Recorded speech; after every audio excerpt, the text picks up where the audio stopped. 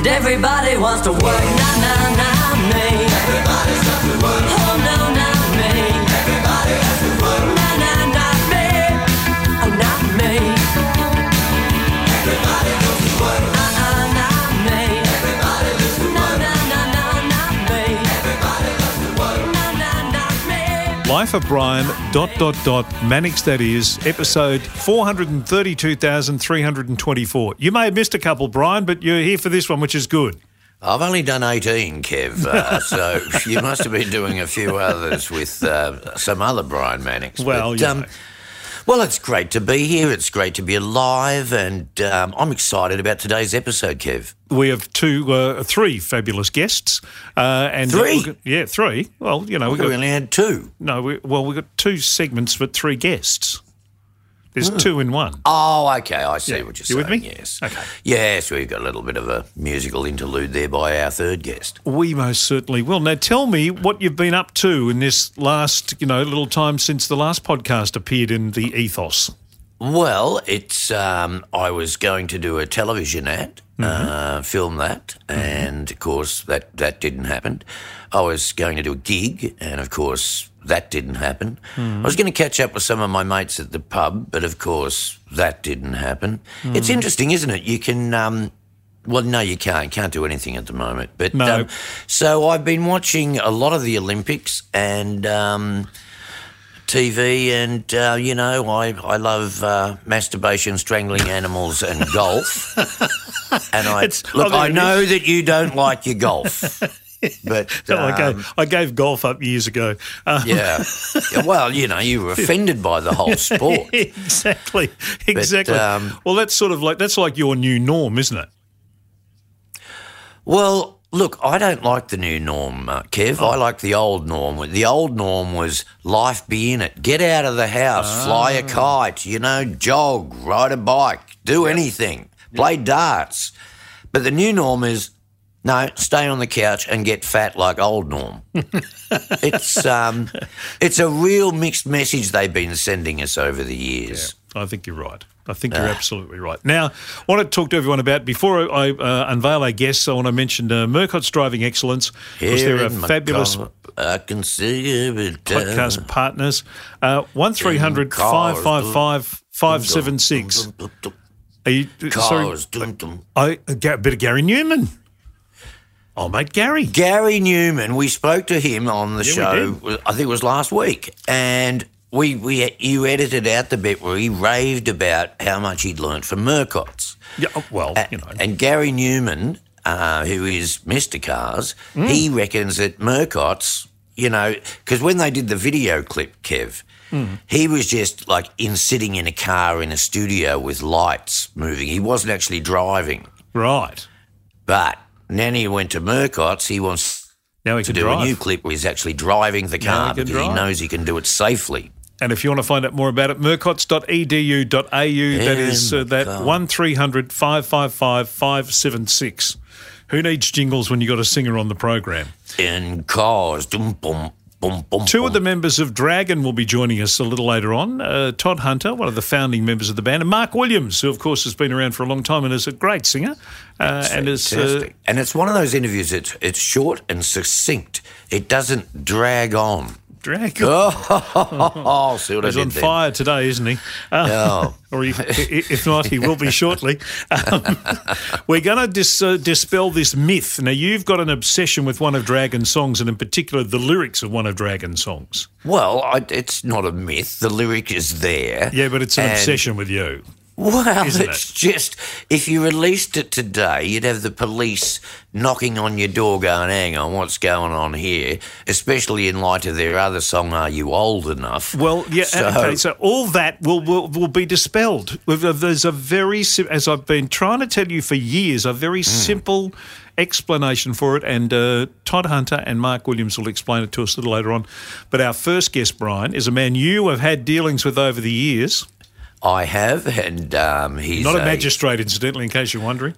No, and he's a great man who's been the backbone of Australian music industry, probably as much as Michael Gudinski. He's done a lot of great things, but best of all is that he's really funny, and he's really down to earth. He's not like, well, yes, I first imported, Cheap Trick to Australia or something like that. No. He sounds like he sounds like the bloke you'd meet at the footy or at the pub. Yep. But he's got so many stories, and we could probably do, with Mark Opitz, we had 85 episodes. yeah, well, you could probably do about 85 episodes of Chuggy because he's a superstar. He is a superstar. Michael Chugg's his name. There is a bit of a language warning here. There are words that might offend some people.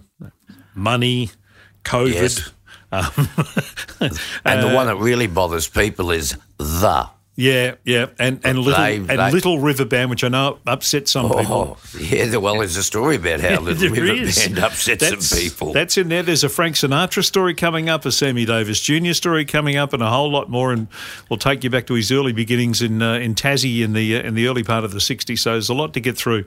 And I particularly like why he didn't become a race caller. Yes, there's that story too. In its beautiful and colourful entirety. That's coming up. So sit back, relax and enjoy Michael Chugg.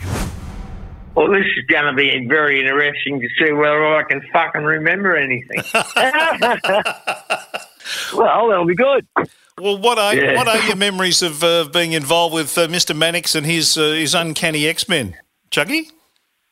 Well, we had an incredible tour way back, and it's all a bit hazy, but I remember a couple of big days in Rutherglen going to the wineries, and there was a lot of partying went on that tour. Well, yes, there was. We may as well enjoy it. It won't last forever. Yeah, that's right. It was a pretty incredible tour, really. I mean, the crowds were amazing. Yeah, it was good. It was probably one of the highlights for me. Touring in a bus without beds was just pretty interesting. Well, yes, I think Ronnie just got engaged, and we had a bit of a bucks turn in in the bus on the way back from wherever we were coming back from. That's right. Yeah, good days. So how's COVID been treating you? Well, it's okay. I mean, it's like you get into the process of, you announce shows with local acts, which we've got a lot of these days, and with our Chugg Music label and management. So you announce acts, and then you've got to postpone the shows. I mean, we've just postponed a Lime Cordiale New Zealand tour for the fourth time. Yeah. Wow. Yeah. It's very frustrating for everybody. Is the industry going to? Will the industry bounce back from this, Chuggy, or is this such a like a kick in the guts for everybody in the industry that it'll be very hard to come back from this? Oh no, it'll bounce back. Yeah. It'll bounce back. It won't bounce back till they get the fucking virus, the vaccine running properly. I mean, because I'm an old bastard, I've had my shots, and I didn't have any side effects from it. But until they get everybody vaccinated, or at least 60% of the population, it's going to be tough. I mean, I'm lucky that we have our label and management company with a good roster of acts at work. And as far as international goes, God knows. We've got to get people vaccinated. I think the government have done a terrible job. Yep. Yeah. It really comes down to the vaccine, boys. Yep. Yeah. And I think it'll bounce back, I think it'll come back in a big way in early 23. And I think the biggest problem we're going to have is it's going to get oversaturated with international acts. Yeah. Yeah, I was going to ask you about that because there's been a lot of international tours that have been postponed. So there's a bit of a queue waiting to come in. Yeah, well, there's a lot of fucking idiots in our industry who've been announcing fucking tours and, knowing that there's no fucking way any tours were going to happen this year. And if they didn't realise that, they're stupid. Why are they doing that, Chuggy? Oh, there's a lot of reasons. Like in America, they're accusing Live Nation of putting shows on sale knowing they're not going to be able to do them, but just to get the money in the bank to help with their fucking cash flow and interest rates and all that crap. Yep. you just don't know what's going to happen. No, you don't. It must be making it hard for you to do anything. Well, you know, we're the first to get laid off and we're the last to come back on. It's just been going on and on forever. Hey, Chucky, can we talk about you? Let's leave COVID for a minute and that. Let's talk about you. When all this started back in 1964, was your first gig really at the Trades Hall in Launceston? You did a gig with a band and you made £80 out of it? For the cycling club, I didn't make any. The cycling club got the money, but it motivated me to think, well, you know, I should keep doing this. And that's basically what I was doing. I was also broadcasting at the local cycling and horse racing and all that on the tracks. I used to, when I started running dances properly, I used to have my old man and his fireman mates running the gig, doing all the security and taking the money, and I'd be down at the cycling broadcasting, and I'd rush back to settle up at the end of the night and pay them £1 each and keep the rest.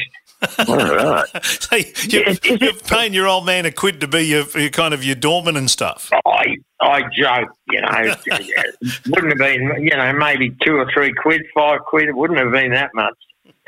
What about your race calling? Wasn't there one where you accidentally swore in the middle of a race call? Is that right? Yeah. It's become a legend story that I was in Melbourne Cup and it was a dog race and it was all sorts of things. But yeah, I did swear on air one night. Did you back something that came third? Is that right? Or the story is that I was calling a greyhound race and this old trainer guy told me his dog was going to win, and I said to him, "There's no fucking way you're going to win. You haven't won a race in 10 years." Anyway, coming around the turn, the dog was in front. I had £10 on it back those days for a fucking 16-year-old. That was a lot of money. And it put its foot in the hole, and I went, "I'll be fucked, it's fallen over." And so I didn't have to make a decision about whether I was going to be a sporting commentator or a music man. It was made for me very quickly. I saw a quote where you said if you'd been able to sing, you would have been Elvis Presley, such was your stage presence. Oh, yes. My stage presence has always been pretty good, and I think if I could have sung, I would have been Elvis, yeah. And definitely. You did sing in a few bands, didn't you, in Tassie? No, I used to play a clarinet with a kazoo in it. Oh.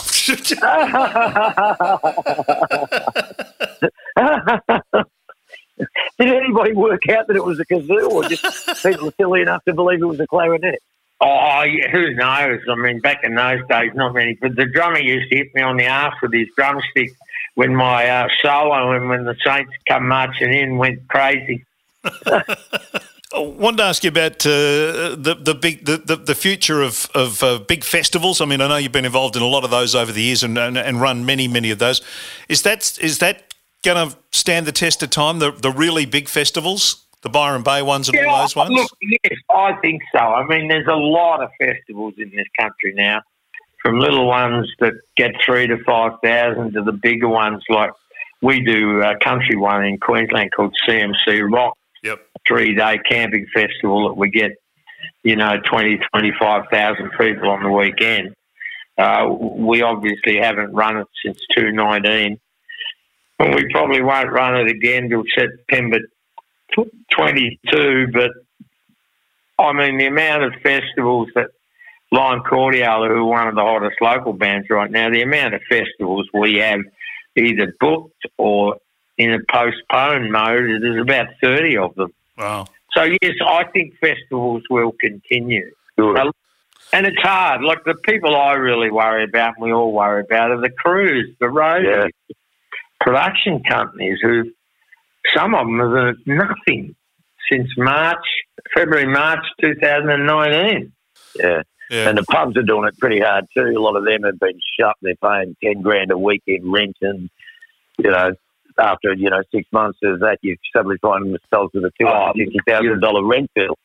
Yeah, you've only got to wander around Surrey Hills and Paddington and those places up here, and the amount of places that are not open and have got piles of mail inside their doorways, and It's just horrible. Yeah. Uh, You mentioned Lime Cordiale a few times. The story behind you getting together with them's fairly interesting because it involves a mate of yours called Brian Brown. Yeah, that's right. I was not interested in managing acts. This was back in, 2013. And Brian Brown had been hustling me about these two boys from the Northern Beaches. At the same time, a percussionist, keyboard player called Baruka Chow, who was with Yachty Indy, was hassling me about these kids he taught in Papua New Guinea who were living in Britain, whose name was Shepherd. And for 6 months, these guys were driving me crazy. So Shepherd's old man flew them down and they did a very nervous acoustic showcase in the back room at our offices. And one of my girls said, "Oh, they've got great songs. Their harmonies are fantastic." And so we decided, yeah, okay, well, maybe we'll do that. And a week later, I went down to the Metro in George Street here into the Bears Den and walked in, and Lime Cordiale were playing to about the best-looking 180 girls I've ever seen in my life.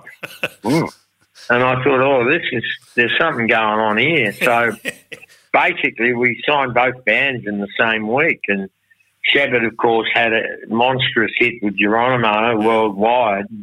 Lime Cordiale have been building and learning how to write songs and learning their stagecraft. And then, of course, Triple J wouldn't play them. And we released one song called Dirt Cheap, and it took off without any airplay. Triple J added it, and here we are 2.5 years later. We've had, I think it's 9 or 10 songs in the Triple J Top 100 for the last 2 years. And this year they were all in the top 40, 5 of them. Yeah. Wow. The band have had 11 gold or platinum singles. How much records do you have to sell to get a gold or platinum single? It's all streaming. A lot of it's streaming, and then there's downloads. Yeah. So what they do is they adjust the streaming numbers multiplied by a number to get a full single download. Right. So, you got to do a few million streams to get the numbers to the 35,000 or the 70,000 platinum. But, it's like Shepherd's new album, which came out in February. Worldwide, it's done nearly 800, it's done 800 million streams. Jeez. Wow. Which equates to 60,000 albums. There's a lot of money in streaming when you're doing big numbers. I mean, last year, Shepherd had 104 million streams on Spotify alone, and Lime Cordiale had 97 million streams on Spotify alone. I heard that you get 1 million streams on Spotify, you make about $1,000. Is that right? Yeah, that's about right. Gee whiz, it's not as good as the days when we had vinyl, and you make a lot. Well, yeah, if you were releasing the vinyl on your own, if you were with a major label, you were probably getting 5%, which would fucking equate to a lot less than what you'd make out of streaming these days. A lot of people who don't understand still, and the one thing when I got back into management and started making records is that I had to learn all the income streams. Yeah, right. Who was the first international act you brought over? Gary Glitter. Oh, Gather. Was that about 1972, 73? Yeah, 72. Gary Glitter, and then I started working with Paul Dainty. Right. And I was his tour director right through to, 79, 80. And, I did all those Fleetwood Mac, Linda Ronstadt, David Bowie, Rock Arena. I did all those tours, and then in 79, 80, Gudinski and I started Frontier, and our first 2 tours were the Squeeze, UK Squeeze, and the Police. Oh, yeah, I've never seen the Police at Showgrounds back in about 84, 85. 83. 83, it was their very last show. Synchronicity. Yeah, it's the last show they ever did together, I think. No, not quite. Brian Adams was the support act. That's right. Yeah, Kids in the Kitchen were on the bill too, I think. Who? Kids in the Kitchen were on the bill. I think it was about 5 I think bands. so, and I think Australian Crawl might have been on. I think you're right. I think you're 100% right. Yeah, I think I'm right. Yeah, you should be. Yeah, who's the act that you got the biggest thrill out of signing? Great, I've got them and they're coming over. Is there anyone in particular that you thought? Oh, look, I think the Elton John tour that I did that ended just a week before COVID hit, we did 45 shows all around Australia. I think that probably is one of the great achievements. I was going to say, what did you bring Frank Sinatra out? Yeah, well, Gudinski and I front here did Sinatra, Minnelli and Davis. That was an incredible tour in '88, that was. Wow. Right, and Frank, Sammy Davis got all the really good reviews and Frank didn't like it, is that right?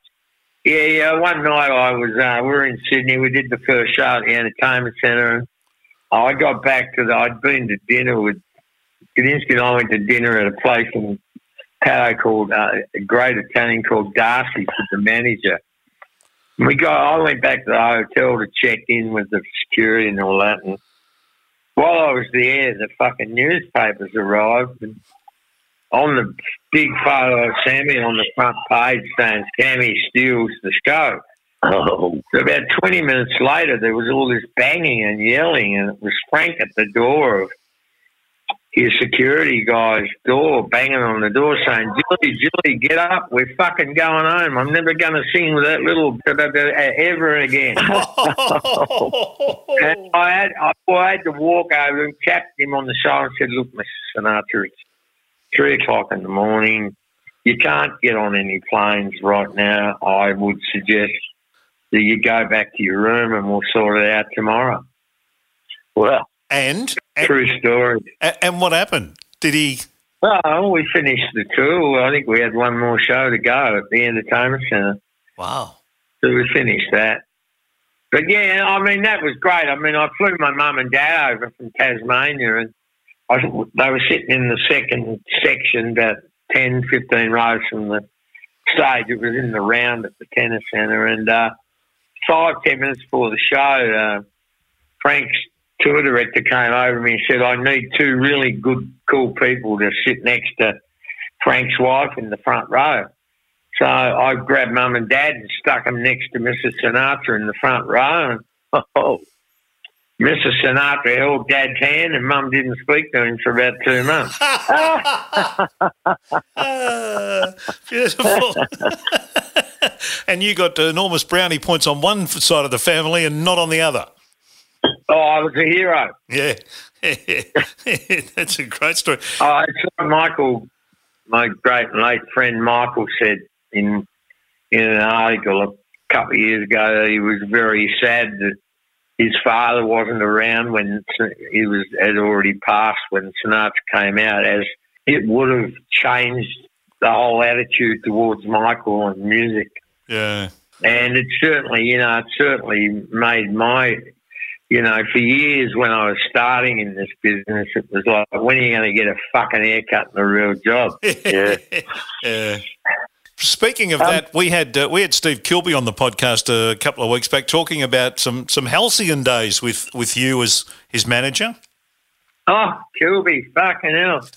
Mate, they could have been one of the biggest bands in the fucking world. He was such a prick. And he actually admits it today. He should have fucking been a nicer person.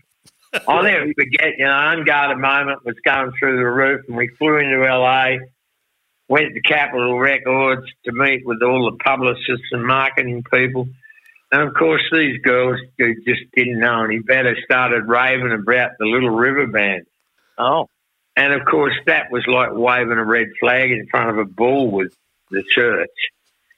And within 30 minutes, I knew that the relationship with Capitol Records wasn't going to go anywhere. Wow.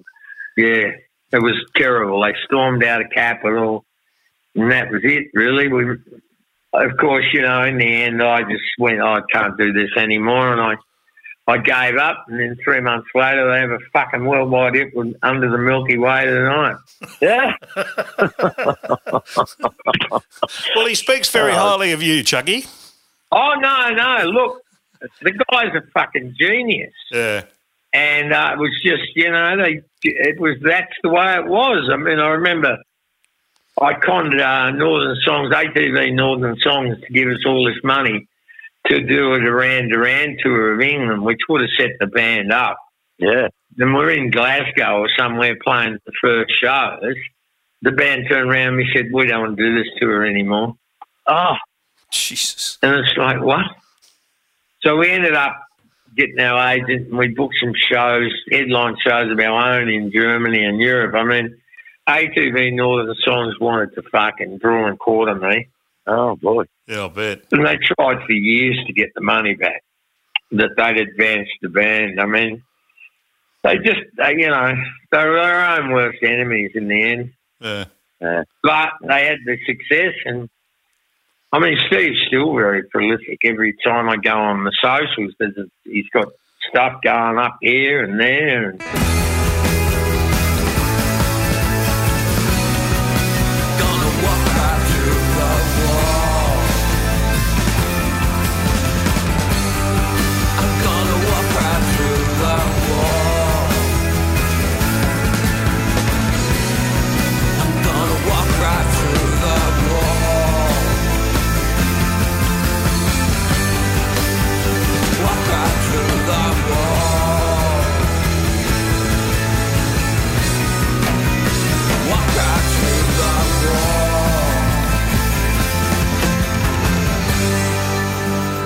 Walk right through the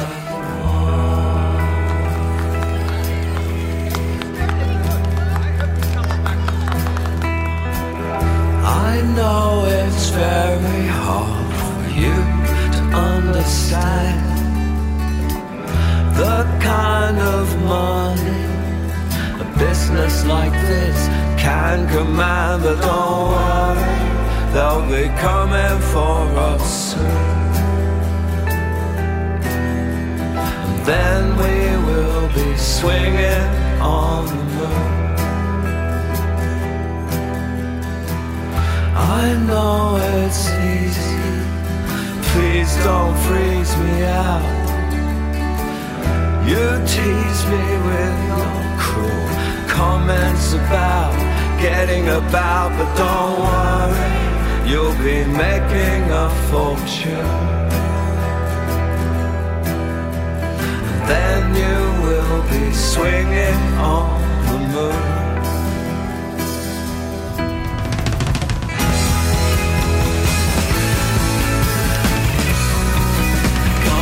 Right through the wall. Walk right through the wall. I'm gonna walk right through the wall. Walk right through the wall. I'm gonna walk right through the wall. Gonna walk right through the wall.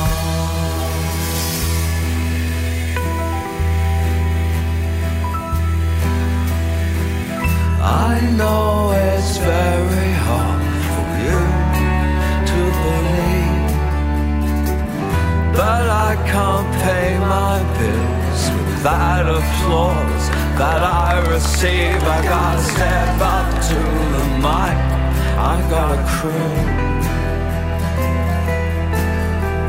And then we will be swinging on the moon. I know it's very hard for you to comprehend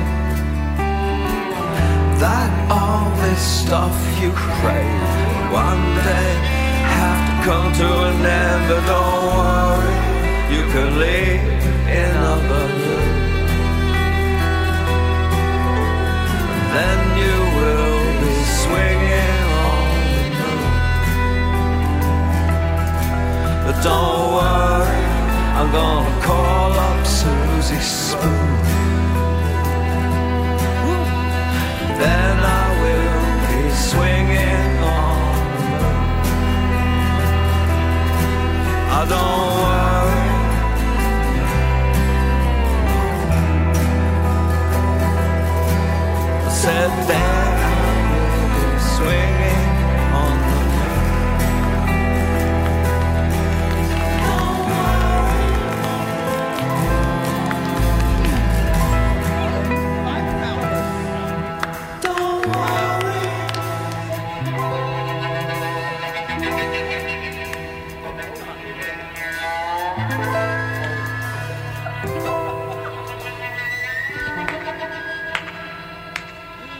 That's Michael Chugg. That's part one, and that's Stephen Kilby that you just heard performing there musically, who he spoke about so glowingly and unglowingly during the interview. But well, it was a light, a dull glow. It was. You know, it was glowing, then it was not glowing, and so just overall it was a light glow. Fleetwood Mac is one of the bands that he obviously, as he mentioned, had a bit to do with the Rock Arena tour and the Fleetwood Mac tour. So there's some Fleetwood Mac and some other people who we'll talk about. Plus, in the next part, he'll give his frank and Chugg-like assessment of Brian Mannix.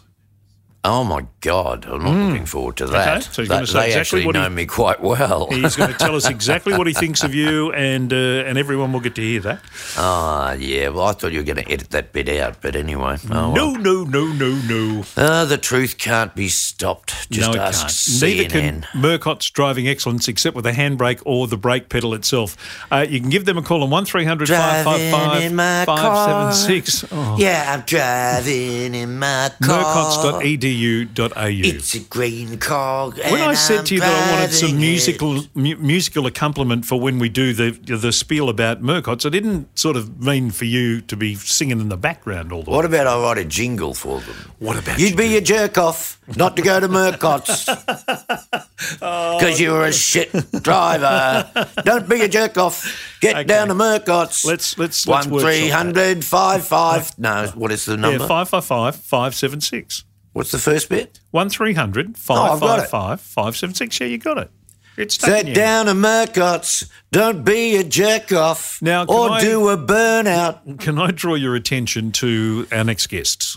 You may indeed. Todd Hunter from Dragon, one of the founding members of Dragon, and Mark Williams, of course, is a singer these days. Now, did you tour with Dragon? You have anything to do with Dragon over the years? This is the regret that I have. I didn't think of it while we were doing the interview, but first up, there's the first one I didn't remember, is that when we recorded Still Waiting, Alan Mansfield produced it. Yeah. And he wanted the Steinberger sound. So he got Todd to come down and he lent Kirky, our bass player, his bass. Oh, okay. To get the Steinberger sound, which is what he wanted, which was used on all the Dragon, Rain and all those songs. Okay. But the other one, we were touring with Dragon in 1986 and we were playing at Newcastle Workers Club. And now anybody that knows Newcastle Workers Club, I was going to say Newcastle Wankers Club, but that's down the road. That's down the road. You'll never work in Newcastle again, Mannix. I think Rod Kirkham and his band were playing down there. No, Rod Kirkham's a great guy. So anyway, there's this horrible outdoor fire extinguisher with about 4 floors to get your equipment up into the band room. Yeah. And so Dragon, the good crew of Dragon that were doing most of the thing, they hired a cherry picker to load the gear up to the 3rd or 4th floor or whatever it was. Yeah. Anyway, our gear, the X-Men gear, was in the same truck and it must have been at the back of the truck. So the first load that went up was my keyboard, which was a very expensive keyboard I'd just purchased and had a big road case, and I think some other X-Men stuff.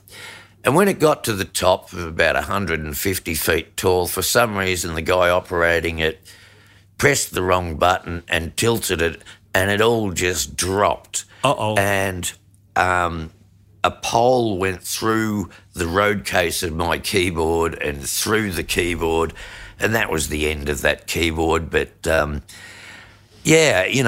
could never understand it because, if you're going to bother to smash instruments, you may as well do it on stage when the audience is there, not when you're loading in. But that's what the road crew of Dragon did. They smashed up my keyboard. I think one of Ronnie's guitar cases was ruined, but the guitar was okay, but the keyboard was a write-off. 35 years ago, and you're still on about it? I'm fuming, Kev. I'm absolutely fuming. That keyboard today would probably be worth about 20 grand. statute of it's an old limitations, I think they call it in America. I don't think you can get them on it. I think know the statute of limitations sitting there in New York Harbour, That's welcoming it. all of the tourists. That's the one. That's All the one. Let's get to the keyboard killing band that is our guest today. It is Todd Hunter and Mark Williams. Well, I think it's them. Let's just see who's turned up today. Just ring anybody, Kev. Yeah, okay. See what happens. I'm checking the roll. Brian Mannix, Hello. Yeah, present. Todd Hunter, Present. Mark Williams. Present. There you go. right. Kevin Hillier, we're all here. Hey, thanks for doing this, boys. Really appreciate it. Yeah. Yeah. Now, you're going back on the road. Are you doing some dates soon? Tell us a little about what people will see when they come and see the 2021 version of Dragon. Well, we practically work all the time, most weekends of the year. What you can expect if you come and see Dragon is to sing a lot of songs that you know. I don't think we've changed much ever since we sort of started up again. I think we've always used the same sort of thing. It's everybody's involved. The audience has got to work just as hard as we do. That's what I say. That's right, no slacking. No slacking. You must have a pretty hard time picking your set list because you've probably got more hit singles than you've got time to play, I would imagine. There's a lot of songs we request for songs. Why aren't you playing Blah? And we just say, well, there's no time. Yeah. No, that's right. Occasionally, one will sneak in. In fact, we're actually trying to push, but it's that damn set list that won't let us in. yeah. I can well imagine.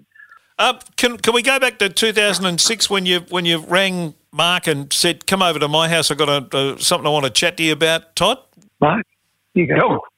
Yeah, well, it was a call out of the blue. I was having a nice cup of tea at 10 o'clock in the morning. I was pondering what I was going to do in my life. The next 100 years. Yeah, it was kind of like that. It actually felt like that because next minute, I get this call out of the blue. I didn't really know Todd. We're like ships in the night. We've passed each other, over the years. Yeah. Said hello, and that's about it. But then I get this call from Todd asking if I was interested. This is Todd Hunter here. And I said, quiet, everybody. This is Todd Hunter here. Yes, Todd. I was just wondering if you'd like to join a rock and roll band. And tour in a gentlemanly fashion for the next. And tour in a gentlemanly fashion. 100 years. And that's how it actually happened. And was it a hard decision, Mark? It wasn't hard at all. I literally was wondering, what should I do? You take a stock part of what's going on and where you're going and all that sort of stuff. It kind of felt like it was in that situation. Anyway, I decided to try and get the band to play again. Yeah. And I asked my studio, I was doing music for Heartbreak High at the time or out there or something. And I asked the studio assistant, did he know any guitar players? He recommended Bruce Reed, who played with Wendy Matthews. He was a fabulous Canadian guitar player. Yep. He hadn't really heard of Dragon much. And he said, you've got a drummer? I said, no. He said, well, I've got this great young drummer called Pete Drummond, and he'd be perfect. So I rang Pete up and said, same thing, basically. And he said, well, the first song I ever played when I became a musician was Rain when I was about 6. So, yeah, I'm in. Wow. So we just got together in a room and started playing and haven't stopped since. It's literally like that, yes. Is there any songs in particular you were looking forward to singing, Mark? Or was there any that intimidated you or that you thought, oh, gee, I don't know about that one? Or No, there's a lot of songs I actually didn't know, but there were quite a few. There was quite a few albums that I did have, and I knew those songs, but there was others that I had no idea about. So it was a massive learning streak for the next couple of weeks, when we were sort of getting it all together. The ones that I absolutely loved beyond belief was Speak No Evil, sort of songs like that. And then he pulls out, like we go to our first, first or second rehearsal, and he pulls out Age of Reason. I forgot. I had no idea that he wrote that song. And I went, oh, my God, we're going to do that. I don't care. Yeah, that would have been a good one for you, Todd. Having Age of Reason, getting Farnham to record that would have made you a few dollars, I would imagine. It put the guys through school. Put you through school. No, I heard you originally wrote it for Joe Dolce, but I don't know if that's right. Yeah, it's completely true, yeah. We were doing festivals in Europe. John Farnham was doing the same festivals, and he was talking to Mark and Alan. I was standing behind him. He said, come on, guys, write a song for my new album. It's That was just in the background. So, okay, John Clarence asked us to write a song. Come on, let's go. We put it all together and sent it off and heard nothing about it for about a year. We just completely forgot about it. Ross Fraser rang, said we love the song, and it's on the album. So, fantastic. It's a sheer joy to sing, I tell you. It's a joy to sing. Oh, absolutely. Do you play any of the early Dragon stuff, like Get That Jive and, Still in Love and those ones? Oh, most definitely. We couldn't do without those. Yeah, they're like, it's like everybody's in there sitting down, like in their comfort zone. In the audience, you could see the vibe that happens when those songs come out. It's just like recognition, but it's like, you're having a nice glass of wine in front of the fireplace, that kind of thing. It just brings on such a real happy, contented feeling. The thing about those songs, too, is we don't try and slavishly reproduce them. We just sort of dick around with them and do whatever we feel like, and they change quite a lot. We can make anything out of anything, and people will still come and sing the chorus. Yeah, that's it. There's one line which I wonder, it was fine at the time, but I don't know how it translates in today's world, but you say you'll call me up when you get out of school. That's a pretty bizarre line. I think he was talking about a school teacher.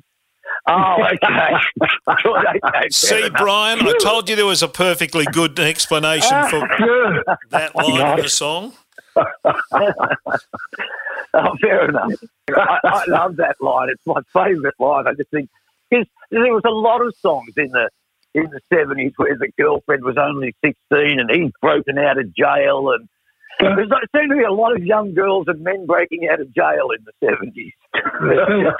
Phil Wyman says his girlfriend was 14, I think. Yeah, that's right. Yeah, it was too. Yeah. I wonder if she called him up when she got out of school.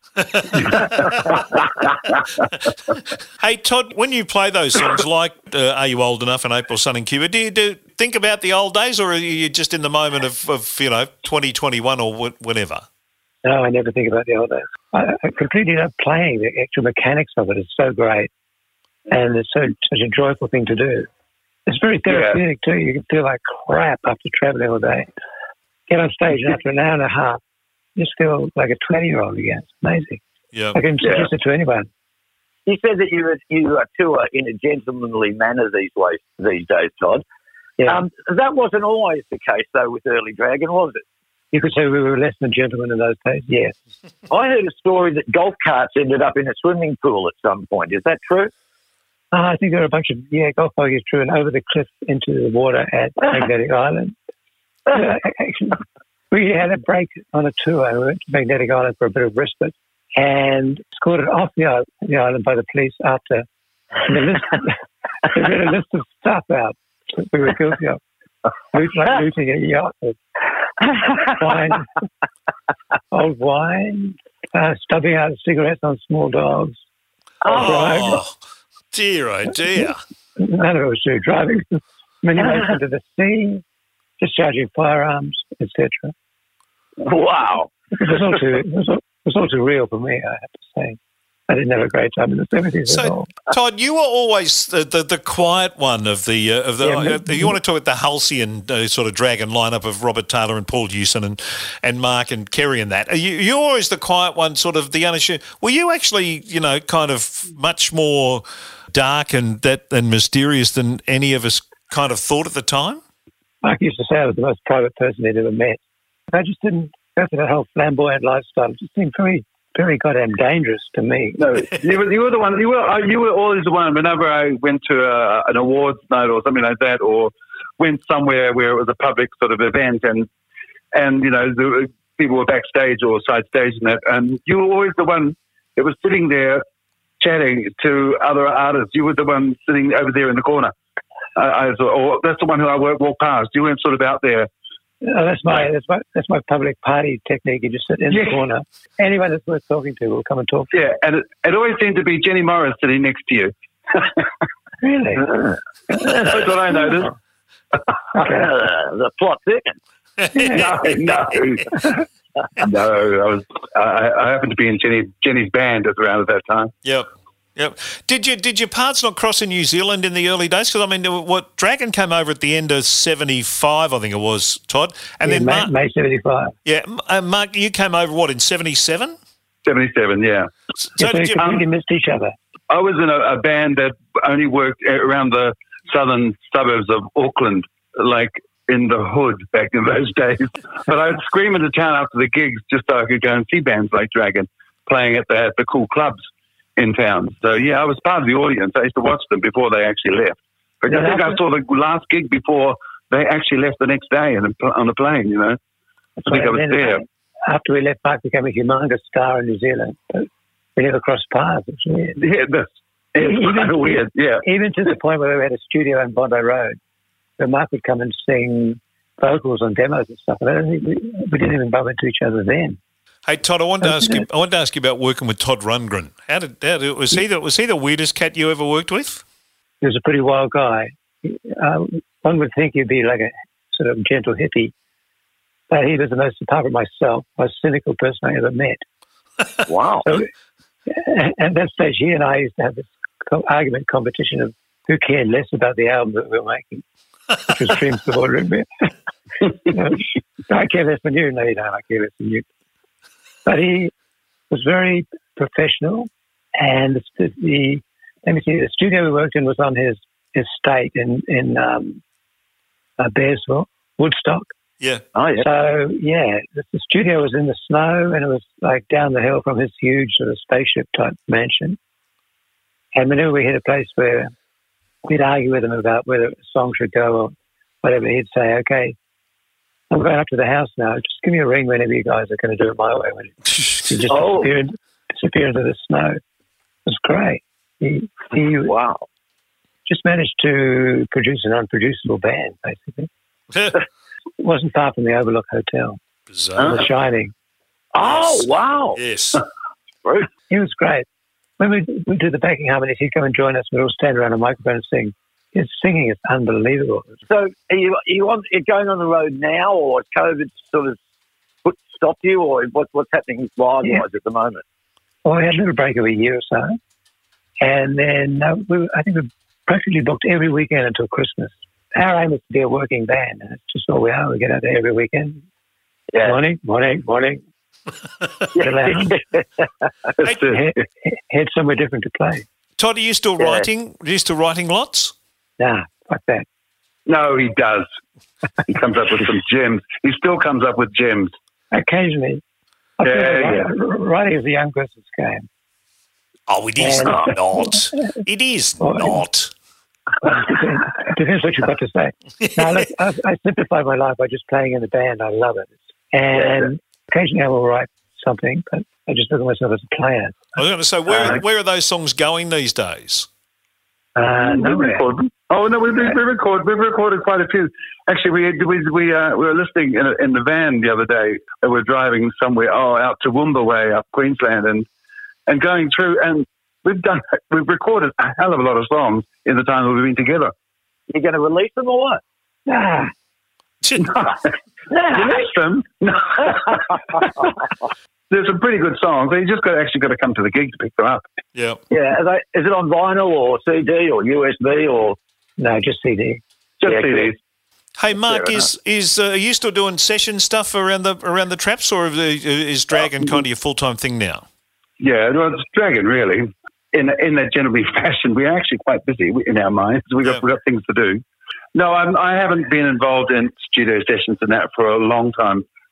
And I was quite pleased to sort of move back into live and recording with bands, with the group. Do sessions even exist anymore? I don't think so. They do on such a you don't get paid for it nowadays, because everybody every Tom, Dick and Harry has got a studio in their bedroom, and so they just get somebody who's dying to be a vocalist, will do it for nothing. So I mean, it's open slather there, and good on them. But it's a world that I wasn't really. It was a means to an end.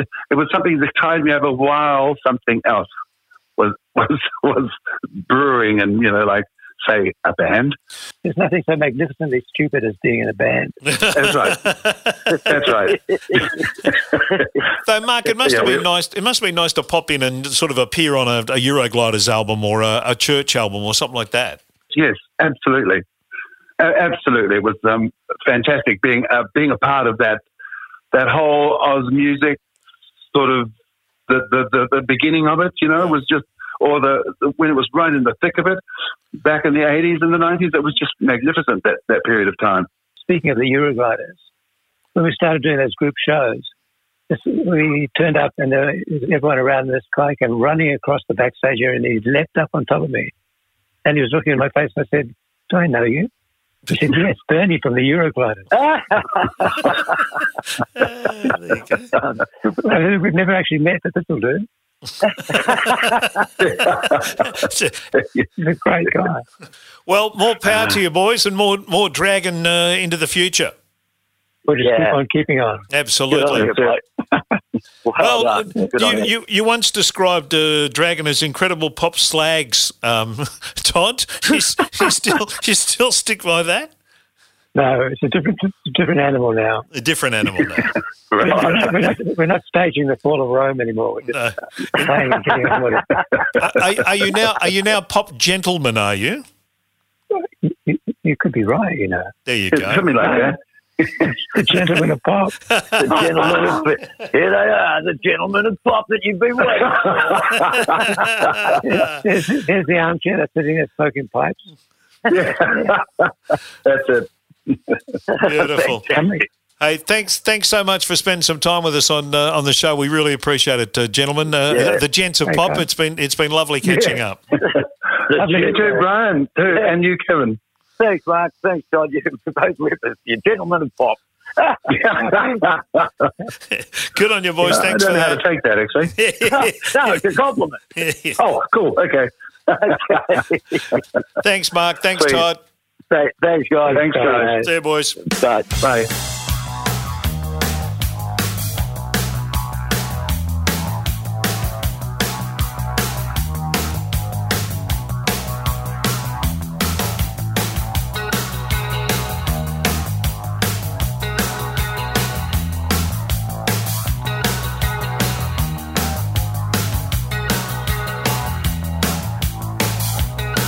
It's a happening thing, and it's happening to you.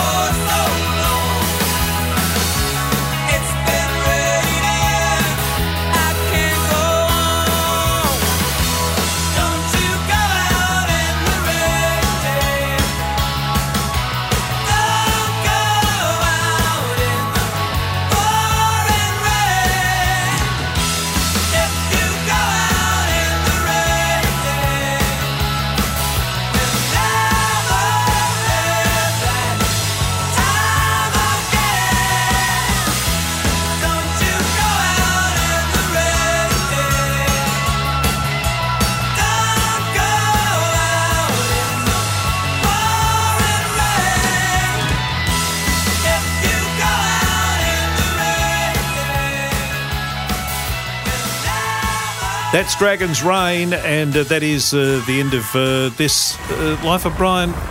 Mannix. That is podcast for yet another episode. More of Michael Chugg to come in the next one, incidentally. We have plenty more for Chuggy to talk about, and we'll unleash him again in the next episode, along with Mark Gable from the Choir Boys. Well, that's a really, really funny episode because you're Chuggy, and Mark Gable, he's a very, very funny fella. Entertaining fella. I don't know what he was like when he was on the drink, because he's naughty as hell when he's off the drink. So he must have been a terror when he was on the drink. But great guy, and it's a very good episode we've got coming up. Yes, it'll be a beauty, and it'll be proudly brought to you by Murcott's Driving Excellence, 1300 555 576. Murcotts.edu.au. Is that the Jew Guide song? Yeah, I was wondering if you the Jew Guide's car in my car. There you go. Car. Linda Nutter.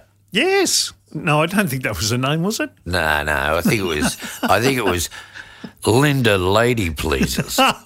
Oh, no. We'd almost got through a whole episode without mentioning that. Murcott's Driving Excellence. We've got a big special on the Lady Pleasers next week. 1300 555. I'm just remembering the interview. Hang on, 1300 555 576. 576. 1300 555 576. You know, it says on this thing here above me, in case of emergency, break glass or turn Brian's microphone off. I think I'll do one of those. I'm not sure which one we'll do. Hang on. We'll see you next time, Brian. All right. Thank you, Kevin.